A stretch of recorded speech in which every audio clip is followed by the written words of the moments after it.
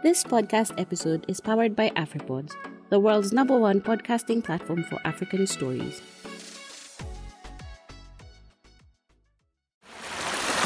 Floods, droughts, locusts, climate change. There is a lot going on in and around us in Africa, and super fast. We're all seeing and feeling the effect it has on how we eat, move around, and even how we can make a living.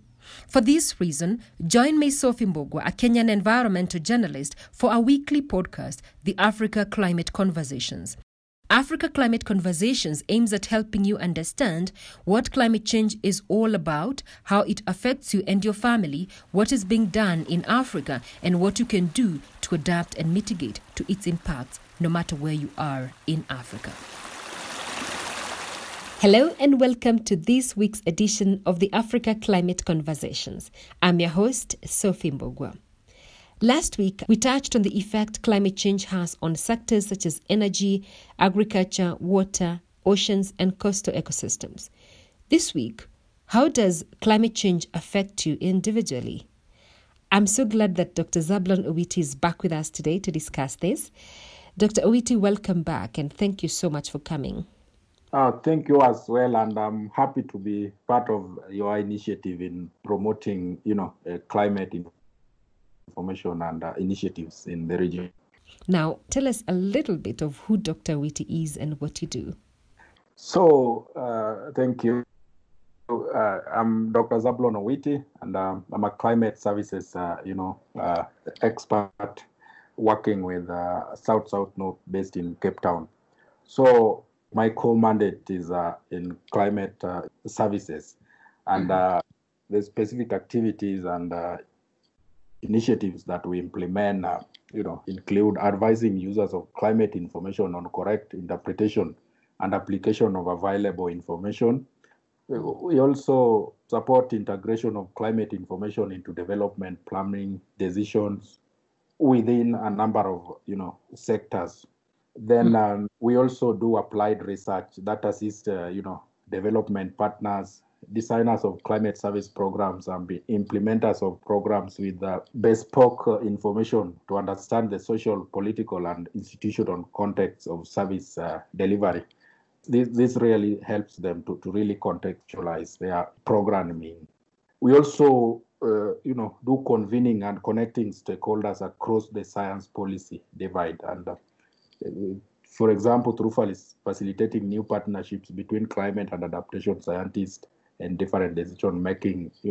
We also convene learning events, bringing together different stakeholders to, facilitate learning. For example, you bring journalists and, climate services experts to work together. This really supports the journalists to improve their reporting of climate-related information. So I think, in short, those are the basic activities that we implement, to really promote climate, adaptation in Africa. Thank you so much, and it's an honor having you on the show. Thank you. Now, a report by the Africa Climate Policy Center of the United Nations Economic Commission for Africa on economic growth, development, and climate change in Africa stipulates that without action, climate change would impede development across Africa. For example, inaction could cost the Western and Eastern African nations up to 15% of their GDP by 2050. Dr. Owiti, is there something we can do?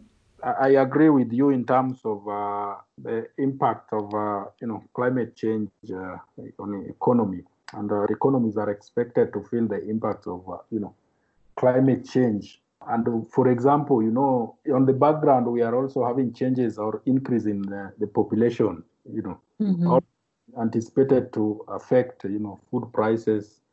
And even if you look at the insurance industry, the risks will be high. So probably they will have to increase their premiums. That is another indirect impact in terms of the economic impact on the population. And of course, the probability of floods, and weather events, destroying food, and that means the supply will decrease, and when the supply decreases, demand goes up, and naturally the prices will shoot. So I totally agree with you that a lot of economic impact will be expected from climate change, and of course these are things that we are already witnessing. You mentioned the electricity during droughts. So when there is power rationing, then the Kenya Power Generating Company, they use what is called thermal energy. That is, they burn diesel. When they burn diesel, then there is always a cost of diesel which is included in your bill. So so that means the electricity cost will increase as a result of climate change impact. If you look at the water, the water sector and water supply, when there is no water supply, especially in the urban areas, then we have water from the boreholes, and these are sold by the water bossers. And these are two aspects. One, the cost is high. The second one is we are not sure of how clean the water is, so it has the health aspect as well. And sticking with effects of climate change on health, over the years, Nairobi used to be considered a low malaria-prone area. But as rainfall increases, we are seeing high mosquito breeding and also a return of the Nairobi fly, meaning that local threats of climate change will also threaten achieving global goals, such as goal number 3 of achieving good health and well-being. Yeah, sure. That is, really true. I remember when I was young and we hardly came to Nairobi, we were told how cold Nairobi was. And every time people travel to Nairobi, they used to tell us how cold it is. Yeah. But I think, things have changed. And again, I agree with you. Mosquitoes, really thrive at a certain, temperature range, which is, relatively high. So what that means is that generally the temperatures in Nairobi has increased, and this has created conducive environment for mosquitoes to thrive, and hence we have cases of malaria increases in areas Nairobi and even its environments, and this is something that also extends to agriculture. If you look at the tea and coffee, tea farming, then tea thrives in certain temperature ranges, and because of climate change and the areas that are conducing are shifting because the temperatures are increasing. So sometimes they have to move up the elevation to get the areas that tea can thrive. And in terms of climate change, one of the direct indicators of climate change is the temperature. If you can prove that the temperature is changing, then because climate change is caused by global warming, then that is a direct indicator. You don't need to do any other background research to show that it is connected to climate change. Interesting. We've talked about availability of food, both for the coastal region and both for the mainland, especially cities. We've talked about issues of energy, infrastructure, flooding, for example, places like Nairobi, cities and stuff. I'm wondering, what can someone listening to us do? I think to give it a good perspective, I will start by broadly just explaining what can we do to address climate change. Then I'll narrow down to what you can do at community level or at individual level. Yeah. So of course there is a lot we can do about climate change, and in general, the solutions to climate change impacts, our effects are put into two big buckets called mitigation and adaptation. Yeah. So in mitigation, we mean that we refer to measures to reduce the amount and speed of future climate change. And of course, we can only do this by reducing the emission of the heat-trapping gases, the greenhouse gases that I referred to. That means we will slow down, the rate of climate change. by removing, for example, carbon dioxide from the atmosphere. And of course, when I say removing carbon dioxide from the atmosphere, it is not simple as that. It has a lot of impact.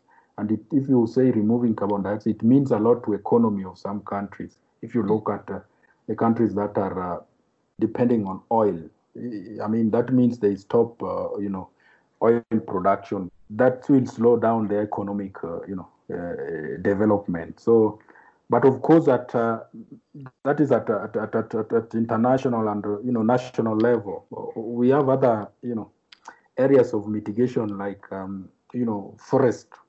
Forests are naturally sink of carbon dioxide. So anytime you cut forest, then you are reducing the natural sinks. That means more carbon dioxide will accumulate in the atmosphere. So when we do afforestation, we reduce forest degradation, we encourage tree planting, then we are doing mitigation of climate change because we are building a base for the sinks, which is cleaning the atmosphere. Forests are the lungs of the atmosphere, taking away the choking, carbon dioxide. And of course, the farming practices, livestock keeping, we have ways of, reducing emission of methane. And even farming, when, you're doing the plowing, there is carbon dioxide which is kept underground. And if you till the land, then you expose it. So there are practices which are, they are called climate smart agriculture, which we can do at a local level, to really at individual level, like minimum tillage, where you reduce the tilling of land, but you can still do, agriculture without exposing CO2, to the atmosphere. Of course, the sources of energy, in local areas in Africa, around 70% still they use, fuel from wood, and this is also has been attributed to, deforestation. If you do charcoal burning, so if we can shift from those to other sources of, energy, then we can contribute in a small way to mitigating, climate change. With that, now I'll move to the second, way of addressing climate change, which is adaptation. So adaptation generally means how do we live with the negative impacts of climate change? Adaptation strategies can be implemented at national level, regional level, even at local level. Yeah.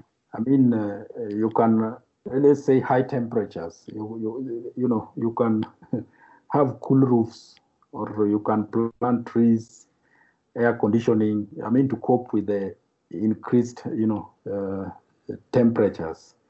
At the sea, in the coastal regions, because of sea level rise, you can basically build seawalls and restore wetlands.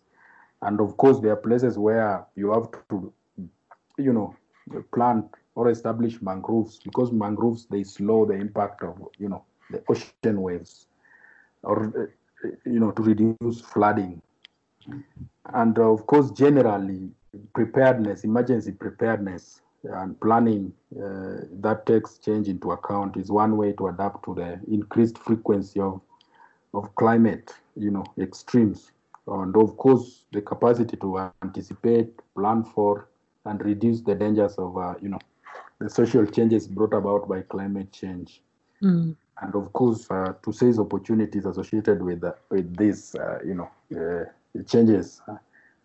So opportunities like in arid, just for example, in arid areas, when we anticipate that the rains would be above normal, then, this will present them opportunities like water harvesting, developing, water pans to harvest this water, such that when the rainfall, ends, then they will have water to use afterwards. So that is an example of how these extremes sometimes provide opportunities, because in normal rainfall seasons, these arid areas, they don't receive, really adequate rainfall to sustain most of their, activities. What about people in informal settlements? what they really can do to respond to, for example, a potential flood event. So this sometimes requires behavior change or, coping mechanisms, such as, these are really very basic, but they are the things they can do at that level. Of course, there is what the government can do at, some national level, at a national level in terms of infrastructure to drain water, sanitation systems. But what can they do at that level?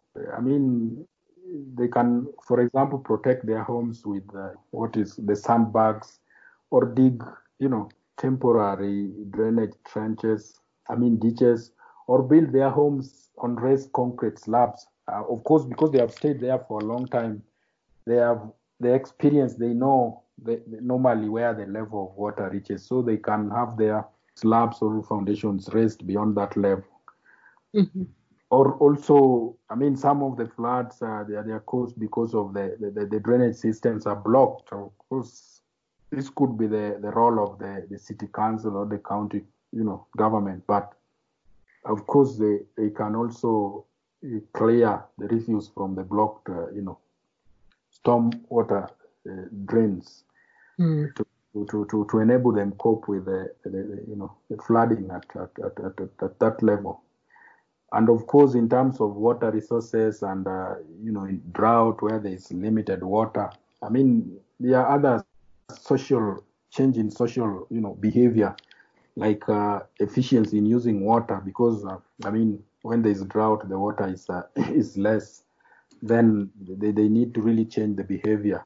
In urban settings, then we may also think of retrofitting and, the water system in the house, such that, like the faucets, the taps, you have a tap that you press, not the ones you turn around, The ones that waste a lot of water. Imagine when you are, you are brushing and, so the one that is pressed with the knob, it only, water comes out when your hand is on the knob. So, those are simple things, but in terms of efficiency, if everybody does them, then the contribution can be a lot in terms of adapting to, less water due to climate, change related impact. And staying with the cities, does gardening, like balcony gardening, help? Sure, balcony gardening is helping in both cases, both mitigation and adaptation. And of course, food security is a major, resulting from, climate change. So city gardening, it will, increase, food security, but it will also, it has elements of cooling the environment. So I'm looking at a scenario where most people in a particular, locality or, estate in an urban area, then they do that, then it will have a mitigation, both mitigation and adaptation effects in terms of food security and also moderating high temperatures. And that will make us cope with the increased temperatures.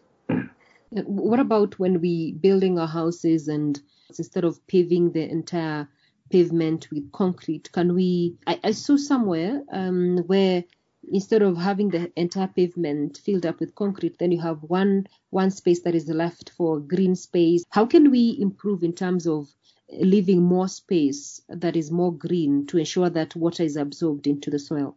Yeah, I think that is one way of actually addressing this in urban setting, but that really needs a policy. At subnational or national level, in the urban, even the metropolitan. This could be included in the building codes, such that when you are establishing, a certain type of building, then you are required to leave green spaces where you can plant trees, you can have a garden. Just like currently we have a policy on water heating in the house, and this is just to ensure energy efficiency and encourage using of solar energy instead of using energy from the grid. So there is currently a regulation that requires that if you have a house that I think uses more than 100 liters per day, then you need to have a solar. The water that is used in the house for, like in the bathrooms, should be from the solar, the solar heater. So that is a policy that is also shifting us towards really mitigating climate change, because anytime you use more electricity, that means you use more water. Every time you use more water in that is in urban setting, then that means you use more electricity. So water and electricity uses are directly linked, because a lot of energy is used to drive that water to your place, and a lot of water is used also to bring that energy, the electricity to your place. As long as hydropower is still our major source of energy. So water and energy are directly related. If you use more water, more electricity, more water. Yeah. So any savings, efficiency in water and efficiency in energy, they benefit from, they benefit each other. We mentioned livestock keeping being a huge contributor to greenhouse gases. What can livestock keepers do to reduce their emissions? The greenhouse gas that they produce is methane. Yes. And you can, methane, if you do the biogas, those who are doing biogas at home, they use the waste from the animals. By just trapping the waste and using it as a source of energy at home, then you are burning it and you are not exposing it to the atmosphere. Actually, you are using it to that is also a clean energy. Does it have to be large-scale farming, or if I have just 2 cows, can I manage to actually do biogas? Yeah, if you have 2 cows, you can do biogas. So that means for those people who are in agriculture and they have ruminant animals, they can use this available resource at home to generate biogas that they can use for cooking, right? Yeah. Okay. Of course, related to this is also the eating habits. I mean, just generating the 1 kg of meat, it uses a lot of water.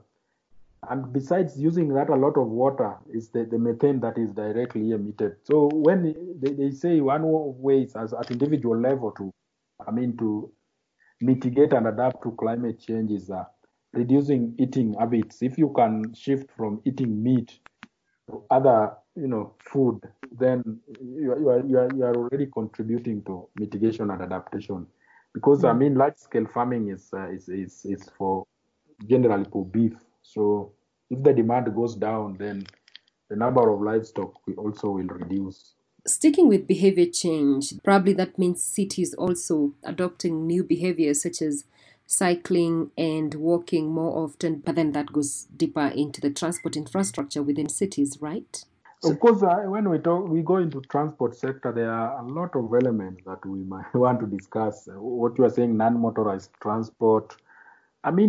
Change in behavior generally, like carpooling. If you live in the same estate and you come to town, a group of people, each of us don't need to drive their cars to town. We can do what is called carpooling and say, this week we'll be using your car, and the 3 of us, we don't use our car. So every week you only use 1 car instead of 4 cars.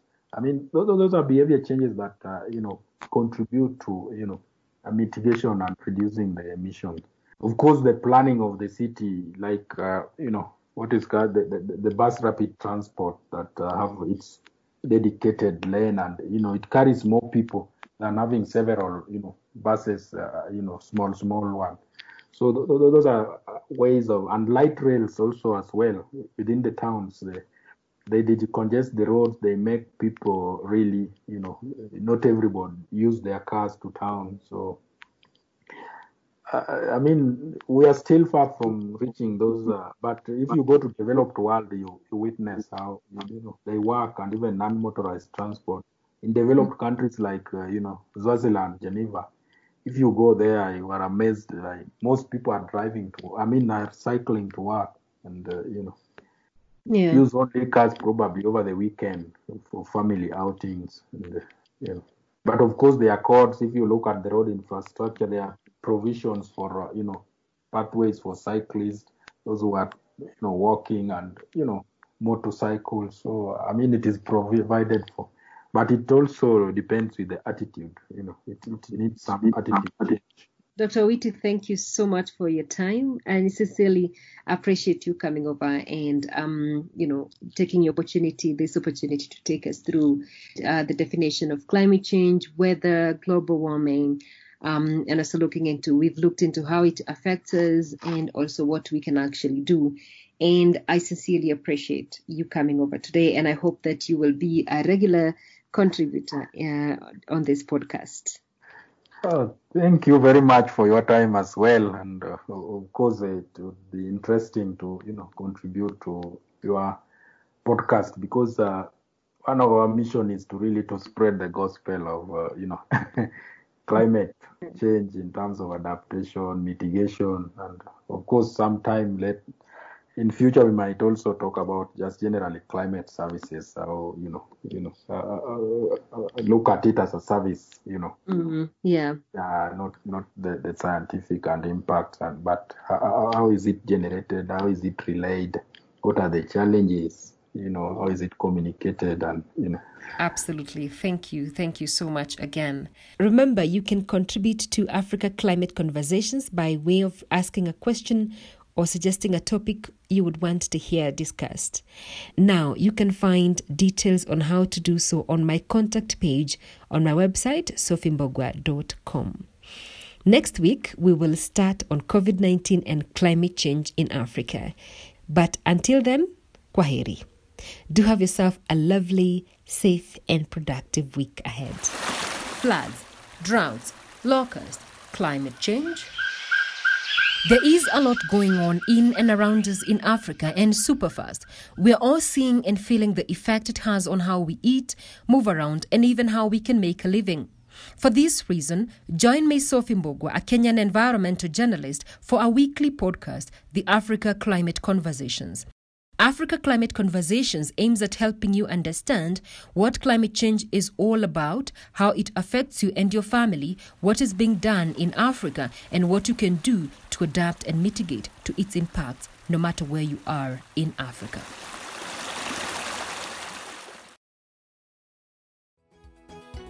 Inaendeshwa na AfriPods.